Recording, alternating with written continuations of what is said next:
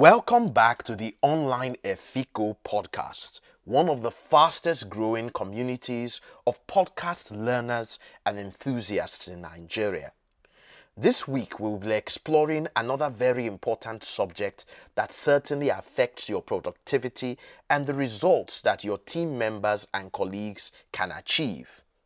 We will spend time exploring how to improve your work-life balance, especially in an age and generation where people are either bragging about how long their work hours are or complaining that they do not have a life any longer. Is there a balance to be struck?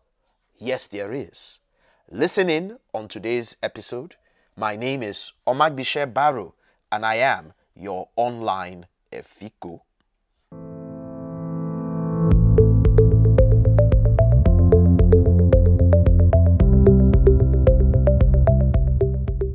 With the huge demands of our personal and professional lives, workers these days struggle a lot with striking the appropriate balance between their work and their lives.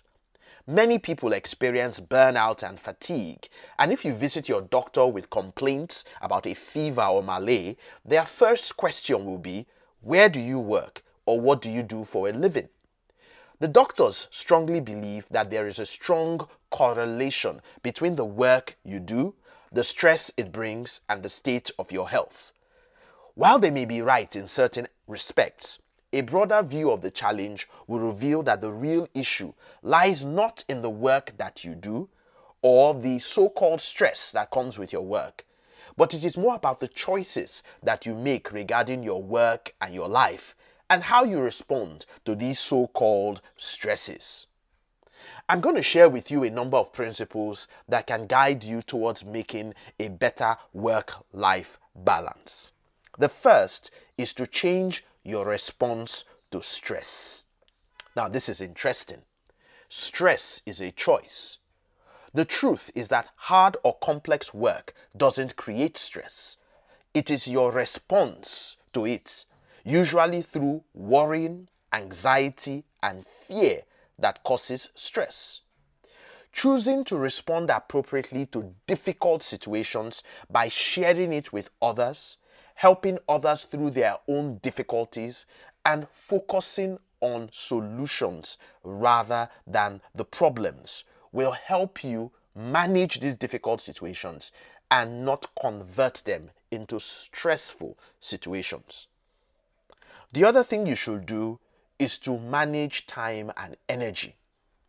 Beyond being better at managing your time and priorities, focus on managing your energy, the physical, mental, spiritual, and emotional energy. The better managed you are in these four domains, the better your body will be able to cope with the excessive demands from your work and life. Thirdly, compartmentalize. Take time to deal with issues and challenges one after the other, rather than trying to go headlong into solving many problems at the same time.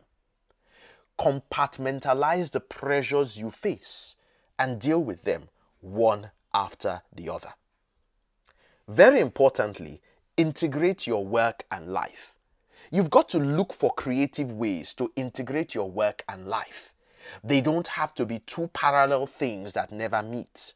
For example, build better relationships with the people at work and invite your colleagues into your personal life. Socialize with colleagues after work and get to know their families too. Very importantly and finally, make your passion your work. One of the biggest reasons why people feel stressed about their work is that the work they do is not aligned with their interests and talents. They are square pegs, desperately trying to fit into round holes, and are not actively doing something to get better at their jobs and become more passionate about what they do. When you are intrinsically motivated and passionate about your work, you will thoroughly enjoy it, no matter how demanding it is. Where your job, unfortunately, represents just a paycheck, then it will seem like drudgery and will be a source of significant continuous stress. I trust that you can see the opportunities here to do something to improve and strike the appropriate work-life balance. This is an area where I struggled early in my career, but once I started to practice some of these tips, I began to turn things around. I am confident that they will create a similar impact for you and for those around you.